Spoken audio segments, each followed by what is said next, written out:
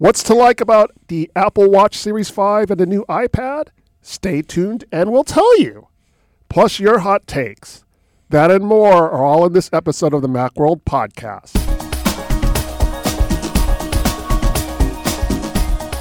I think Leif laughed because of I'm guessing it's because of that tweet that I your hot takes. Yeah, we had some feedback saying that I should stop saying hot takes. What a hot take! Yes. So we had a hot take saying stop saying hot takes.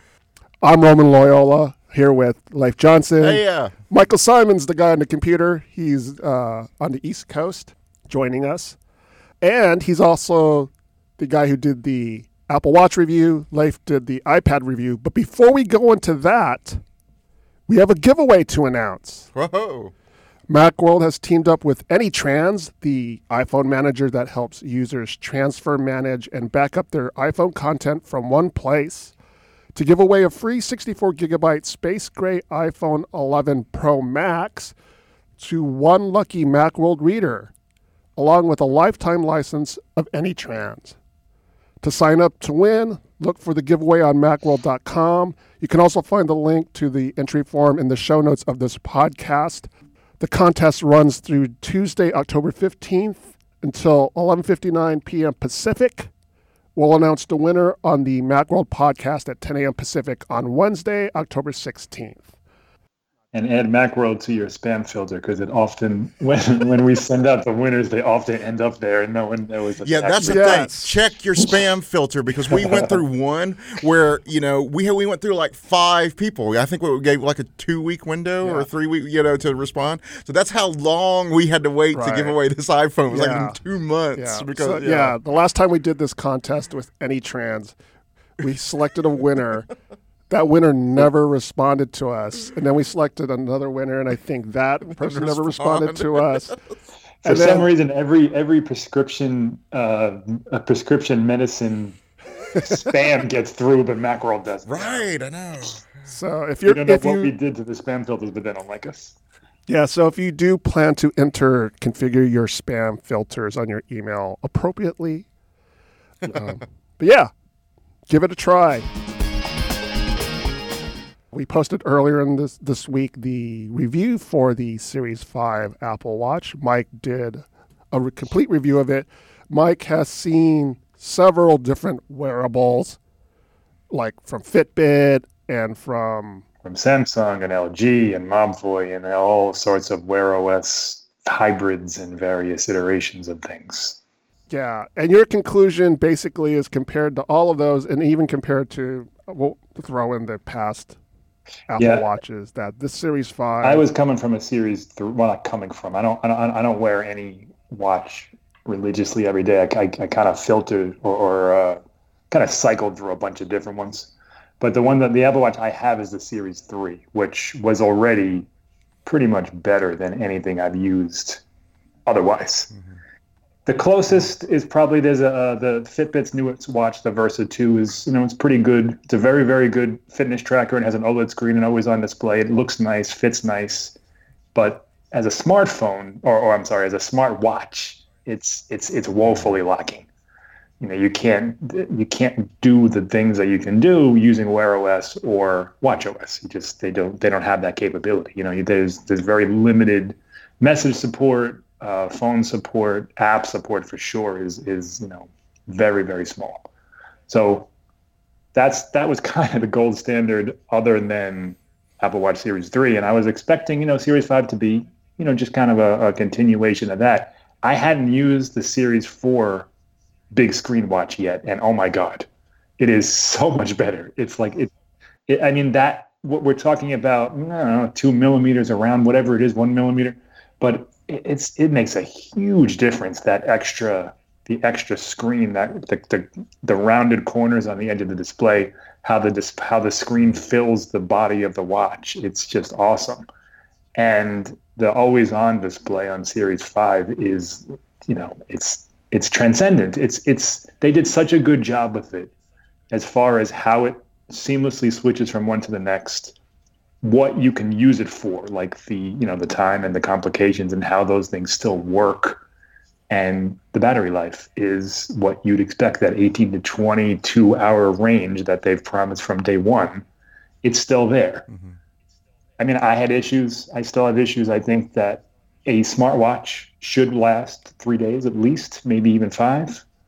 But, if you're okay with that 18-hour range, which is what Apple has given from day one, Series 5 is just awesome. So the major new feature is what is it the always on? I mean, that's pretty much it. There's a compass. The compass is cool. I opened it up and I could tell where north is, but I'm not a hiker. I'm never ever going to use that. No, no one's ever said to me, "Oh, I wish the Apple Watch had a compass." I think that's a trivial feature. I think it's probably useful for a lot of people.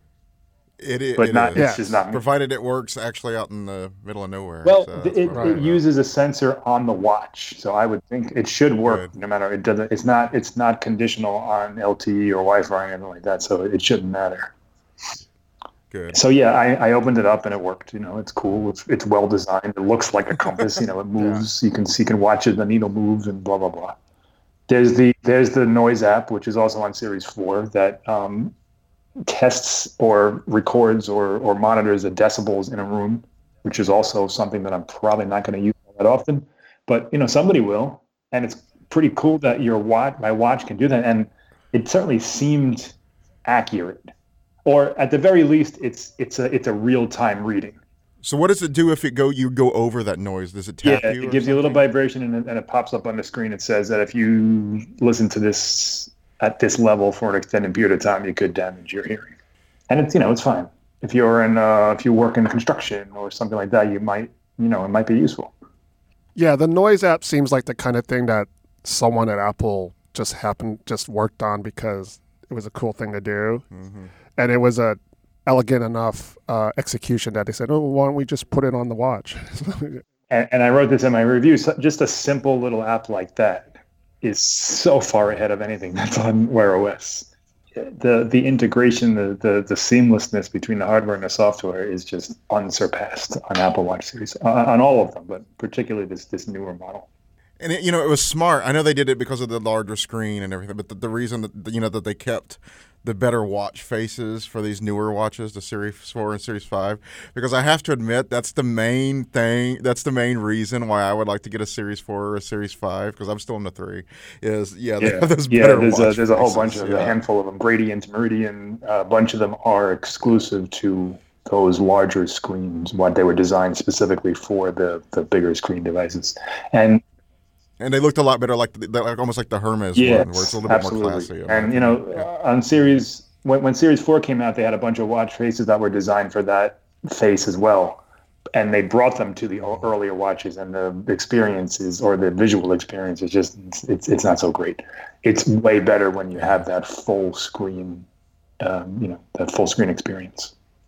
Could you explain how the always-on watch face works? Because I think, for people who are unfamiliar, I think maybe there's this impression that always on means that your watch face is there and it's always on, but it's not really. So, all right, it is always on, but let's say you have, like for example, there's conditions to it. There are conditions. So let's say you're using that new California face, which is it's a full screen watch face with little ticks, like there's a triangle for the 12, and it has like a classic design.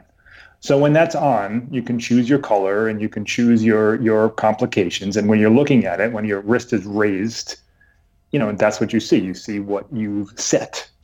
When you lower your wrist and the always on goes on, it turns to a black face. It dims the numbers and the hash marks a little bit. It takes away the second hand, so there's no animation.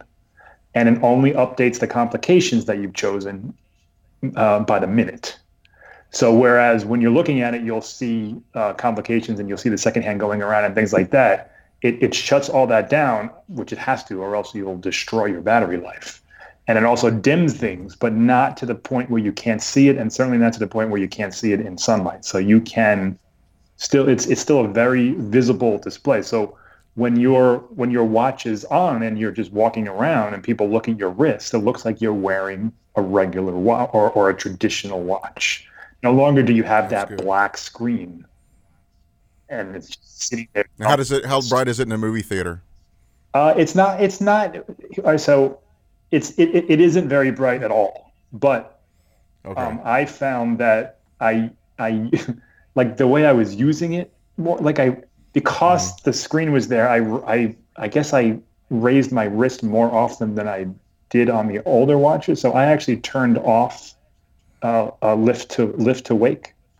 So it would Okay. stop going on because I felt it was going on too often, and I didn't like it would. The regular watch face would go on when I didn't need it to. Like if I just wanted to look at the time, I would raise my wrist and then the thing would go on. And I was like, I don't need that anymore. So I took that Right. off, and I found that, whether I was sleeping or in a dark theater or wherever, it was, very, very dim and certainly not distracting to people around me. Did that help the battery life? It did. Yeah. So I wrote this in my review. So I got about 20 hours with everything on, always on, and the lift to wake on. When I turned off lift to wake, I got about 24. When I turned off everything, lift to wake and always on, I got about 36. So clearly those two things are eating away some battery life, a significant amount of battery life. Well, I think that basically just convinced me to get one. Yeah. I mean, the battery life is good. I still want, like on my Fitbit Versa, Versa 2, if I keep always on, I can get 3.5 days of battery life. If I shut it off, I get 5 days. And that's what I want to see. That's the breakthrough I want to see on Apple Watch. I mean, granted, the Apple Watch is doing way more stuff than the Versa 2. But it's still, the Versa 2 is still doing heartbeat and steps and, stair climbing and all that other stuff in the background. But, Apple Watch has way more complications and way more customization and things like that. And I'm hoping that Series 6 brings like a massive increase in battery life, like jump from a day and a half. Oh, I'm sorry, jump from 18 hours to like 2.5 days. Were you using the smaller one or the bigger one, like the I 40 have the millimeter? bigger The one. smaller? Okay. Did you think it was too big? Because I've actually been thinking Yeah, about I going to mean, the smaller I didn't one. think it was too big, but I also could see myself going down to the 40 millimeter. I had the 42 on the Series 3, and it did not feel that much bigger at all. I mean, it's a millimeter all around.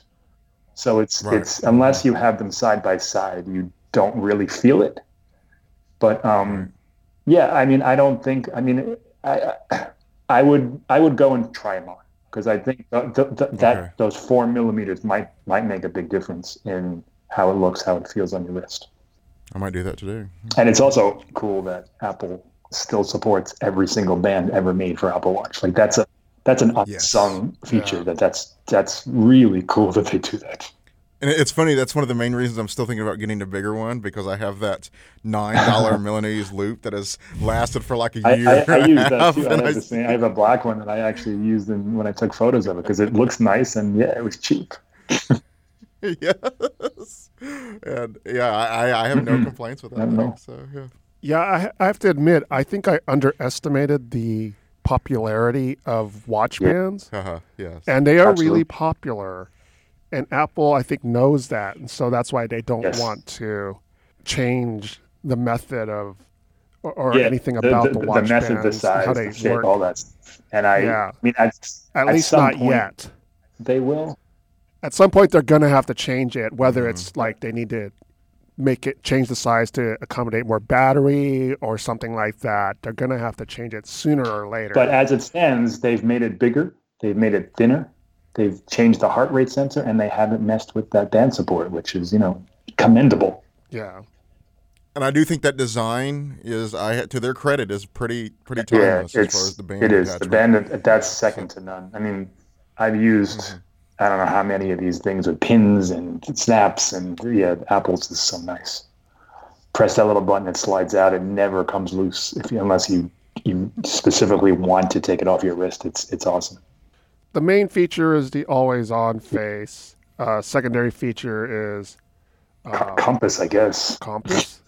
Yeah, I guess that's kind of it. The battery life. basically the same. It's an issue. It's the same, but you're doing more with it. Like if you go back to the Series 3 way of doing things, you'll get about a full day. Like I'm talking straight through. Like I wore it to sleep, and I wore it till it physically died, and I got 24 hours. I have to admit, I'm getting to the point where my 3, where that I'm not wearing it right now, where that is the charging is starting to annoy me. So that's one reason why I'm gonna do it. Yeah. And the one feature I missed from the Fitbit, and Wear OS doesn't really support it either, but the Fitbits have stellar sleep tracking. And Apple, yes, there still is no sleep tracking. Yeah, you can download third-party apps. I used Sleep Plus. No native sleep tracking. Yeah. I use Sleep Plus, and it was fine. Like it was good, but it's not like Fitbit shows you the REM and your deep. I mean, they have these thing called they call them sleep stages, and they really break down like the quality and the type of your sleep. And I'd like to see Apple get into that. So you would require that kind of detail and in-depth analysis requires a native app? Well, I don't think it requires it. I think Apple doesn't allow developers access, like the type of access to the sensors that you would need, because you need to really monitor the heart rate, and the Fitbit also does oxygen levels, and there's going to be a lot more that the watch needs to do to get that level of precision when you're talking about sleep. Like for example, the Sleep Plus app, I'm not 100% sure. I guess it's monitoring heart rate, I guess, but it was consistently a little bit off. Like it had me waking up at sometimes a half hour before I did, or sleeping an hour later. Like it wasn't as accurate or dead on as Fitbit is. And I think to get that level of precision, you need to, really kind of tap into those sensors at a system level. Yeah, and it feels like at this point, Apple would come out with a native sleep tracker before extended battery life. So it seems like when they do release sleep tracking, you're going to have to figure out a way to charge it. Maybe it'll be a Series 6 feature where they double the battery life and also introduce sleep tracking. And on older watches, you'll have to charge it. And that's one way to showcase the extended battery life. I could see that, yeah. I mean, I can't think of another feature that's missing right now from the Apple. I mean, there's always on display was a big one, and they just solved that. Mm-hmm. And the only thing I can think of that's really kind of glaringly obviously not there is sleep tracking. When they announced the Series 5 watch, I immediately went, I'm going to buy that. And then I kind of calmed down for a little bit and said, all right, I'm not going to buy it. But I'm still tempted to buy it, even though I have the Series 4 and I like it. And you could trade that in for a couple $100, I'm sure. Probably. But, because of what we do, I tend to keep the stuff for archival purposes, whatever. And it's nice for comparisons and stuff. Yeah, especially comparisons. I never used the Series 4, don't have one, but it's the same chip. It's the same OS. Yeah. It's many of the same watch faces and apps and features. The only thing that's really different between the two is that always on display. Like otherwise. Yeah. Even the sensors, they're all pretty much the same. The compass is new, but Apple didn't really update the internal specs much. Yeah. I was thinking about not getting one, but I write enough about the Apple Watch that I probably should. So yeah, it's a big current. Yes. And I did not test the LTE version, but as far as Apple says, it works the same as it did on the 3 and the 4. I will say about that, if you're ever wondering about that, it depends on where you are. If you're active and you go out hiking and stuff, maybe. But I've been paying for that thing, and it's, with San Francisco taxes, it's like, what was it, like $15 a month or something like that? Yeah, and since I'm never out of the city, I like getting out of the city, but it doesn't often happen. I don't really need it, so because my phone's almost always there anyway. So I would think long and hard before, because it's technically with Verizon, I think it's $9.99 a month. But with San Francisco taxes, it's like $15 or $16. So yeah, I would think long and hard about if you think the LTE is worth it, I don't think I use it much. The only reason why you would really need it is if you plan on leaving your phone at home often. I mean, and most of us don't really do that. So. even if you don't have an iPhone, like you can't, like it's not something you can do. Like I use an Android phone most of the year. The LTE is useless for me. Like I still you need an iPhone to hook it up and to have it syncing with. So you can't even buy it, add on to your plan and use it as a standalone device yet. That doesn't work. Yeah, so check out Mike's review on our website. We also have another review that we posted this morning. Leif has been spending most of his time with the new 10.2-inch iPad, which he has in his hands right now. Is it a 10.2-inch iPad? Yes, it is. It totally is. Yes, by diagonal screen size. Yes. Basically, Leif, the iPad, I don't want to downplay it because it's not a whole lot different from its predecessor, but it's still a really good device. Yes, it is. Yeah. And that was like my angle. I was trying to come up, with I didn't actually even think that long about it. I was trying to think of an angle because this is a boring upgrade since last year. I mean, if you already have one, this is what I say this in my first paragraph. There is no reason for you to get this one. There is absolutely no reason for you to get this. However, if you are new to the Apple ecosystem or somebody wants to get a new iPad or something like that. You have an older one. Yes, exactly. Especially with Apple Arcade coming out and everything like that. This is a wonderful device. Now, what it is, by attaching the smart connector, they made the screen a little larger. By the way, physically, this isn't the screen size and stuff. This is pretty much the exact same size as the iPad Air. It's a little thicker. I mean, we're like talking a really little thicker. But basically, you could put this on top of the iPad Air and you're not going to be able to tell them apart. And the screen, the display is actually a little larger on the iPad Air. But yeah, same processor, A10. Apparently, it got a bump up from 2 gigs to 3 gigs, according to iFixit. But I, in benchmark, saw zero difference. It might be able to handle more apps or something, but the first one was already good about that. And, that was one of the things I was saying about in my iPad Pro review. I was like, there's not a lot of apps that really demand that type of power from like the A12X and stuff. So it's, most of the stuff you're going to be fine. I ran all kind of Apple Arcade games on there. I, tried to make some movies on here. I used Procreate. Everything worked great. So the thing is I keep bringing up Apple Arcade because with that, I've seen a lot of people who traditionally are not in the Apple ecosystem saying, what is a good, cheap device that I can get into that's, will last a while and stuff like that. And this is your answer. By putting the smart connector on there, by making the screen larger and everything, it also now has Apple Pencil support, as do all current iPads. Has iPadOS 13, which is greatly improved for productivity. There's not a lot of reason, unless you really need a lot of power, like maybe you're going to use Photoshop or something, not to choose this over another device. The Mini and the Air both have more power. So if you want to be a little bit more future-proof, I would get those, and they're not that much more expensive. But as far as an all-around good device, it is actually excellent. And as I said, the prices on these go down quickly. It's $329 right now if you start off with the 32 gigabytes.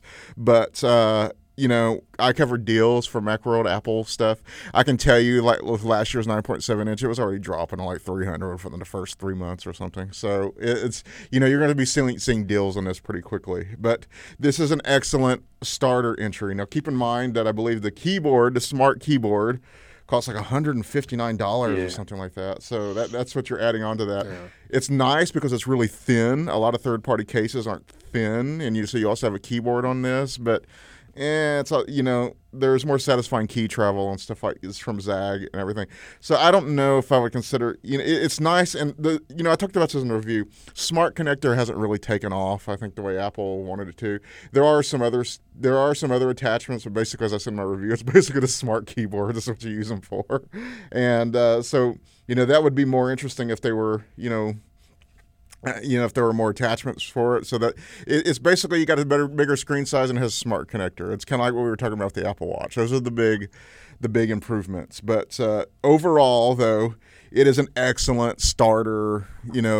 Low cost. I lately I've gotten the impression that the iPad is now what Apple considers its low cost laptop line, and with iPadOS 13, that's a little bit more realistic than it used to be.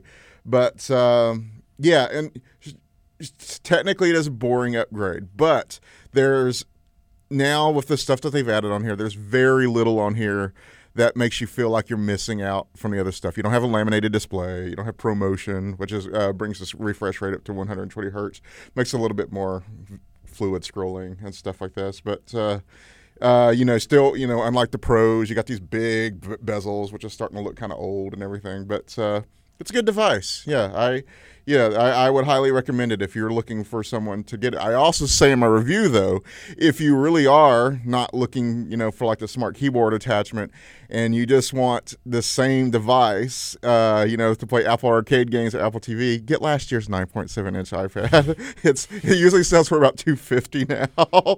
And aside from the smart connector and little bit smaller screen, it's basically the same device. So if you want to save some money, that's really what you're looking for, I would still get last year's. But this is a nice.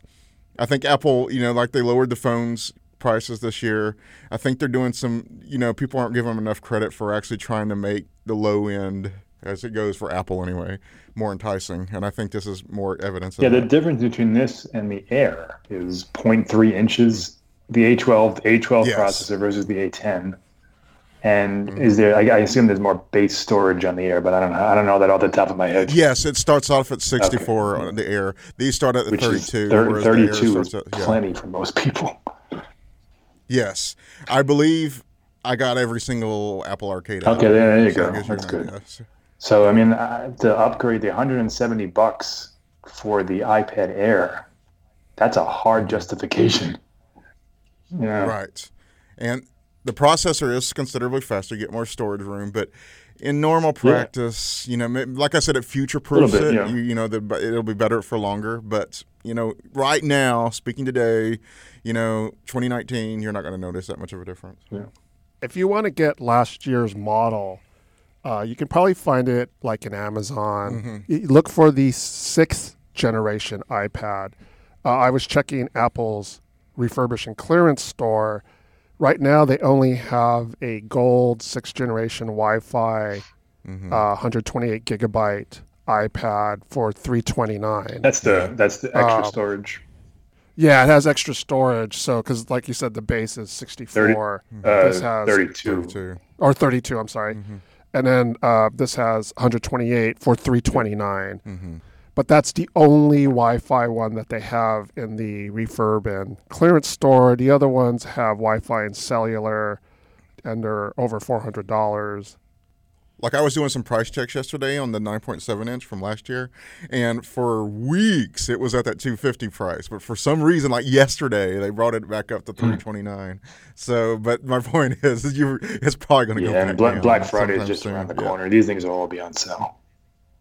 Oh God, you probably get one of those things for like $200 at that point. Yeah. So if I'm thinking of using the iPad as a laptop replacement, what kind of user is that ideal for? Well, see, as a writer, with iPad OS 13, you could probably get away from it. See, I used to work solely off of an iPad back, I think, iOS 11 maybe, and stuff like that. It was pretty annoying. iPad OS 13 makes it a little bit easier. You can stick in thumb drives and stuff like that. So if you're, I don't want to bemean or, diminish our profession any, but if you're mainly just writing and stuff like that, it's decent. And I know some people already do that, and they'll proudly talk about it on Twitter and stuff. And I'm sorry guys, I kind of roll my eyes, but if you need to do like precision stuff, like you're working on video, you can use video on like this, but it's so much easier with a real mouse. You can use a mouse now, but you can actually make custom file folders now with iPad OS 13. You can, you can actually, have a file system kind of like what you do on your Mac. That is super nice. You couldn't used to do that, which means like if I go to like a media event and they give me a thumb drive, and so long as I have the Lightning dongle for it, I can plug that in, and because this is still just Lightning port only. I can plug that in and just download it immediately to my Mac. And it won't just go straight to photos. I can tell it where to go. That is super nice. But precision, like I said, it depends on what you're doing. If that's just what you're doing, that kind of thing, even if you're like maybe working on Excel or something, you're not just a writer, that'll work. But, real nitty-gritty video editing, photo editing, you're probably still going to want a Mac. Something like that high performance, I need to be ultra precise about stuff. There's also something to be said for the ability to use a MacBook on your lap. Yes, that's my biggest problem. You have to be sitting down with that. The Surface I have the same issue with. It's not easy to use. You with a MacBook or any PC laptop, you open it up, you start typing, you close it, you go. It's tricky to use the iPad on anything but a table. And even with this, see, this is, first of all, another thing here. If you like to have multiple tilted, this is the only configuration you can do it in. It has to be in this. Yeah. So and I kind of realized when I was doing this how much I miss having a palm rest, and so there's that. The keyboard isn't great. Yes, it isn't. It's like I said in the review. It's wonky. It works, but it's meh. Yeah. I mean, it's clear that Apple isn't. That's not something that they want people to buy the iPad for. It's for special cases, accessibility reasons, not for I want to use a mouse with this application. And I've written editorials on that, and I still believe that really diminishes the iPad's use as a productivity tool. But it is significantly better than it used to be. Yes. Yeah, I don't know if you guys are watching, but Microsoft came out with Surface Neo, they're calling it. They didn't come out with it. They showed it off. It's not coming out until the end of next year. But it's really? It's not. Yeah, it's not shipping till holiday 2020, they say. And as we know with these things in the tech world, we don't know if that's actually a solid date. But for now, it's at least a year away. And what it is it's basically taking a Surface and adding another Surface next to it. So there's two screens with a hinge in the middle. This isn't a folding screen in the sense of the Galaxy Fold. There's a gap in the middle. And it's meant mainly for kind of replicating that dual screen PC experience where you set up two monitors and you drag work back and forth and you don't necessarily use them as one expansive space, but you put some things over here, some things over there, you create workspaces, things like this. And it's a cool look at where these things are going. And I absolutely think, and I've said this for a long time, that Apple somewhere has a device like that in the works, that they're trying to figure out, okay, what's the iteration here? What's the next step? We have the iPad, we have the Mac. These things have to, at some point, converge. And what does that look like? And, I tell you, the Surface Neo, and they also came out with a Surface Duo, which is a phone that's basically a smaller version of that same situation where you have two screens together. They fold open and they fold closed. And you can use it in, you can either flip it around and use it as a small screen, or you can open it and use it as two big screens. And I think that rather than what Samsung and Huawei and a few others are doing with this folding OLED, that's granted very cool to look at, but not great when you're dealing with things that can break. I think the dual screen with the maybe we can get that middle hinge down to maybe a millimeter or two where it's barely perceptible. I think that if we ever see a folding dual type display from Apple, it's going to be closer to what Microsoft showed off today than what Samsung is trying to push. See, this is one thing I'm always saying about Apple stuff, and I strongly believe this. Apple doesn't like, people, critics say, it breaks and stuff. Not really. Apple doesn't really like to have breakable stuff. That's why they have stuff like the smart connector. Parts that can break off. Parts are an anathema to Apple. They do not like it. Yes, exactly. And it has a friggin' hinge. They would do away with the hinge on the MacBook if they could. I'm pretty sure. I mean, they already kind of done away with it. It's a lot more refined than it was in earlier models. And that design by its is prone to breaking. And Apple would really have to come up with some genius forward-thinking thing for them to even consider releasing something about that. Do a real quick digression here. When you were talking about the multitasking in the Windows, that made me think. Another problem with using the iPad as a productivity tool, they have improved multitasking in there. You can use multiple windows for multiple apps for split view, meaning you could have two, you could have one app with multiple split view windows. However, you're still just using 2 windows. So that's nice if you're using something focused, like you're using a website and then you're writing over on one side and you're writing on the right side. But if you work like I do at my desk, where you have like 6 different windows open and you pull from them and click from them, you can't do that on an iPad. If that is your workflow, and it is my workflow, yes, an iPad is not ideal for that. Yeah, and you don't have the floating window thing that you get on a Mac. I mean, they're very static. Exactly. Mike, do you happen to know what the size is of the Microsoft Neo? Yeah, the Neo is 13 inches, and so it's when it's open, basically 2 6.5 inch. Yeah, 2 6.5. I'm sorry, I'm talking about the okay. The Duo is 2 13-inch screens. Okay. And all right, let me slide this over. The Duo, which is the phone-sized one, is a 5.6-inch screen. There's 2 of them. So you open that up, and it's about 11-inch tablet. The Neo, I think, is 13. I gotta double check that. I didn't write that article, and I haven't gotten the chance to dive into. Yeah, and it's not in the article. That's why I was the one that was written. I didn't. Oh, we don't have it in there. All right, so yeah, can you tell by how it's like the pictures, like how big is it? Well, there's a picture of the Microsoft guy holding it, and it looks, I would say it looks like two 7-inch screens, maybe 14 inches. It's hard to tell it's hard to scale, I guess. And there's also a thing called the Wonder Bar.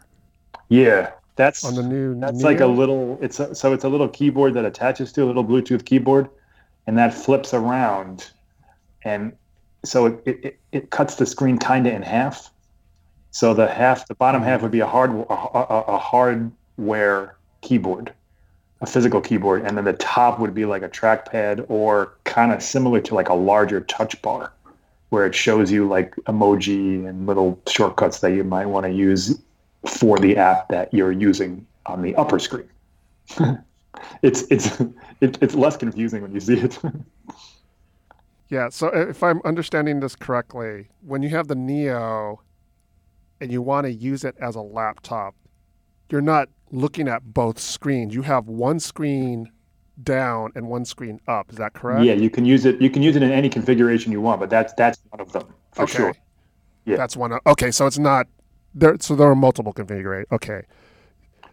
It opens three. So it's two 9-inch screens. That's the Neo. It's 2 9-inch. So it opens 360 degrees, so you can use it, flat on the table. You can flip it around and use it like a Chromebook, where you just, you have the keyboard, you have the one screen on the back and the other screen in the front, so it's just a one like a tablet. Or you can open it up and use it like a laptop, either with a virtual keyboard or with a hardware keyboard that attaches to it. So there's a whole bunch of different configurations that they're rolling out for this thing, but that's not shipping till next year either. So we're a long way off here, as far as a year in tech time is like a decade or else. It's a long time. Yeah, it'll be interesting to see how Apple responds to this. Yeah, and this is Microsoft. So. Microsoft spectacularly failed with Windows Phone, and Steve Ballmer laughed at the iPhone and all that stuff. And for them to say, "Oh, you know what? We're ready to do this again." This time with Android. Yeah, it's a full Android-based phone. It doesn't run Windows. It runs. I assume it'll be Android 11 at that point, but I don't know. They're working with Google on developing the way apps and optimizations and the navigation and all that stuff for this device, just like Samsung did with the Galaxy Fold. So some apps will work well, some apps will work better than others. But you can rest assured that Office, Excel, Word, all the Microsoft Surface applications will be rock solid on this device. I'd have to look more at that. Yeah, I want to admit something here. I've said this in the office before. It's like I admire Google and stuff and everything. Microsoft bores me to heck. They have some good ideas and stuff, but it's always just like the very staid office stuff. So it's good to see them trying to do some exciting stuff. And the Duo was a complete surprise. Like nobody, like it was one of those things. Like wow, like they actually kept the secret from the tech press. Like we had no idea that was coming. So it's probably because they were so boring, nobody wanted to look. But I do agree. Microsoft has a reputation for being very businessy, and it was a fun event. And the Surface is by far and away their most exciting line. Yeah. And this is some cool stuff. Stuff we haven't seen before. Stuff that we'll see. It's a long way off, but we'll see that Microsoft's leading the conversation here. It's interesting. And let's not forget they're the most valuable company in the world. I mean, they're a big player here.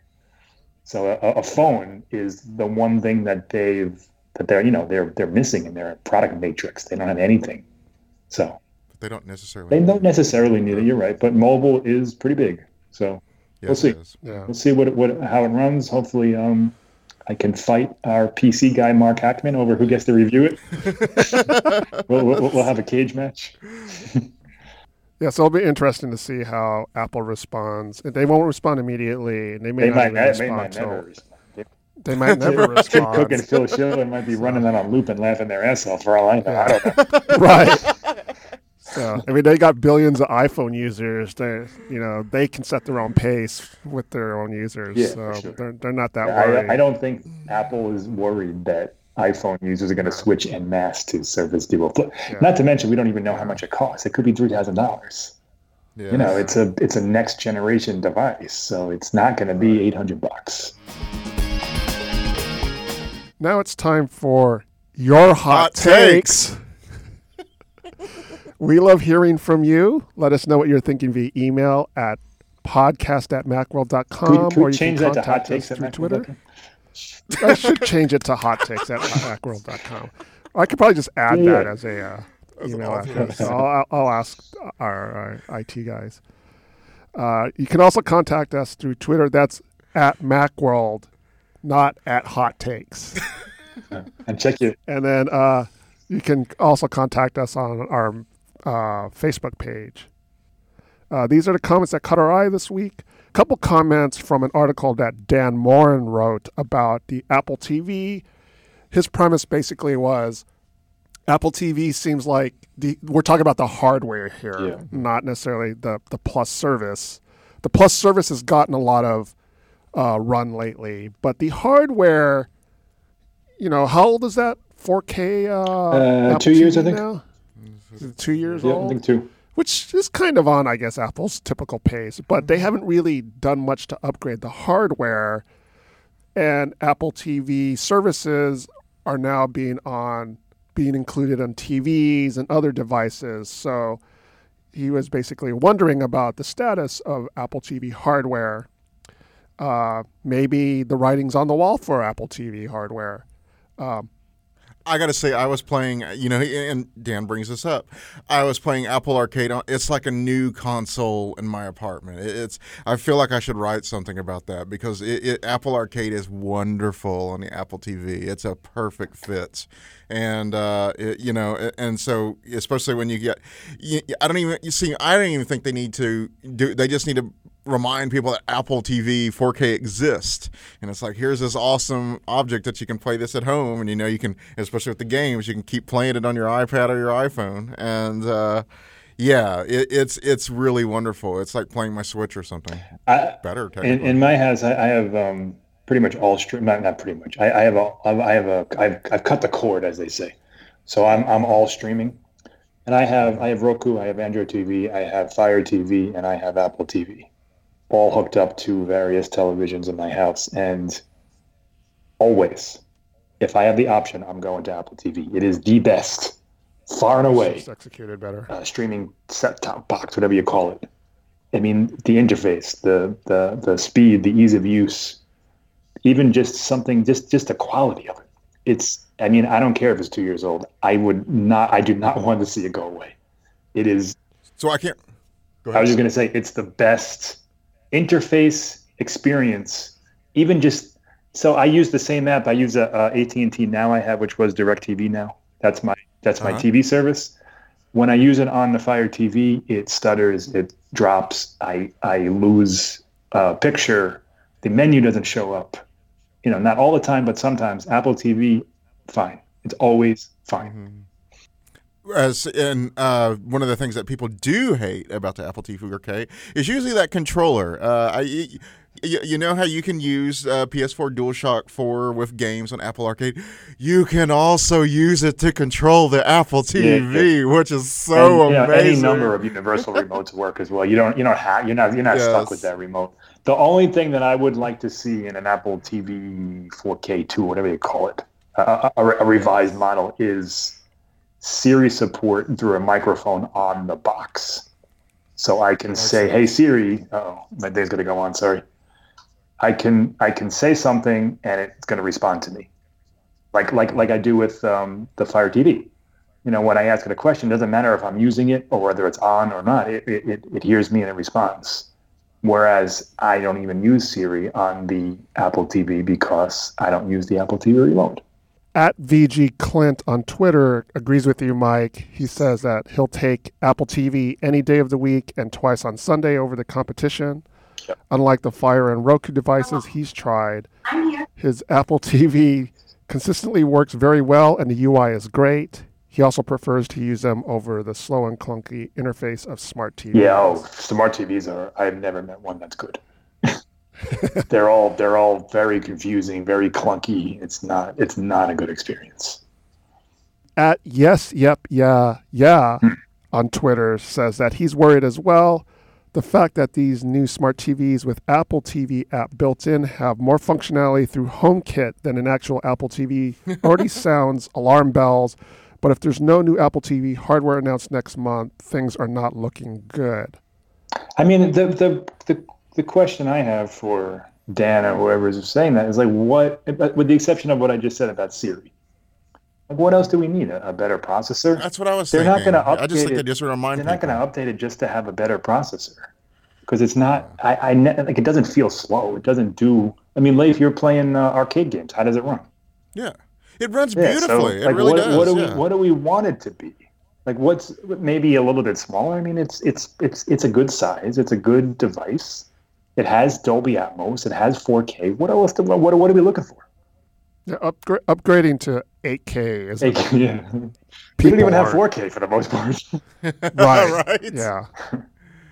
You know what I would like to see is a new remote. Yes, sure. For Apple TV. I'm all for that, but they're never going to change that. They love that thing. So, yeah, but that remote is horrible. It is. It's terrible. But yeah, it's one of the problems that Apple has is that they have these product update cycles. And because it's technology, you feel like it needs to be updated on a regular basis. The thing is, Apple has decided that regular basis can be as long as 2 years or longer. Absolutely. But in the tech world we live in, that seems long. And Apple kind of got that ball rolling. Let's not, cut whatever the phrase is. They started that with the iPhone by yearly upgrades. And everyone followed them, and now so we expect everything to be upgraded within 12 months, and sometimes it just doesn't need it. For a company, doing the annual updates helps, keep sales up. It's a way to maintain a sales cycle. And I don't think that putting Apple TV Plus on other devices and services is a sign that they're losing focus on their own. I think it's a good thing. You want as many people as possible to get under the tent when you're launching a streaming service. Same thing with Apple Music. Yeah. It's on Android phones. So that's not necessarily a sign that they're losing focus on the iPhone. It's just that they want more people to subscribe. Good. Yeah. Go ahead. We got some reader comments about the bug fix updates for iOS 13. So iOS 13 came out, not even 2 weeks ago? Yes.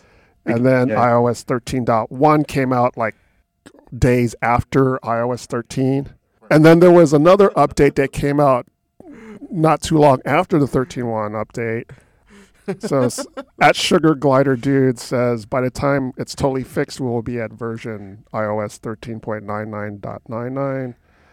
Keith Stanley said, good Lord, Apple, get it together. This is the 4th update you've released in the past 12 days, and my phone is getting tired of updating so much.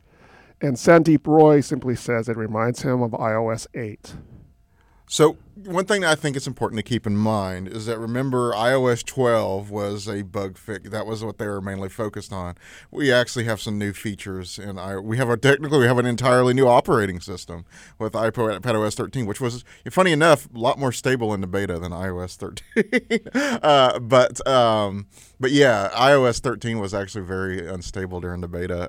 Apps went a long time without working, that kind of thing. So we were all expecting this, and that was why we were surprised that 13.1, which was in beta before the actual release of 13, didn't just become, the iOS 13, point blank release. But I would say that Apple did get a little bit more ambitious this time around. So, coming from last year, which was always intended to be a smooth release, cut them some slack. Yeah, this is very much a damned if you do, damned if you don't scenario. Because if let's say they would have delayed iOS 13, people would have lost their minds. Yes. So they gave you the best version they could, and then updated it 4 days later with a more stable version, and then 2 days later with the version that fixed those bugs. So, which would you rather have? Either you wait for 2 weeks, you get a release that has a bunch of bugs that don't fix for a month, or you update your phone 3 times a week. I don't think it's so bad. And then you got all the editorials saying, has Apple lost its way? I'm never going to be mad at my phone for giving me an update, ever. Yeah. That's what I told a friend who complained to me, and he's probably listening to this. I said, at least they're updating. Yes. In fact, I wrote an article today about things I miss and things I love from switching from Android for a couple of weeks, and that was one of the things that I love is updates. Good. Yes. Bring them. Give them to me. I want them all. Right. Yeah. Well, that just about does it for this week's episode of the Macworld Podcast, episode 670. You can subscribe to the podcast via iTunes, through SoundCloud, or on Spotify. If you have any comments or questions, send us an email at podcast@macworld.com, or you can contact us through Twitter, that's @Macworld, or on Facebook. Join us next week as we talk about the latest news and happenings in the world of Apple. See y'all next week. Bye-bye.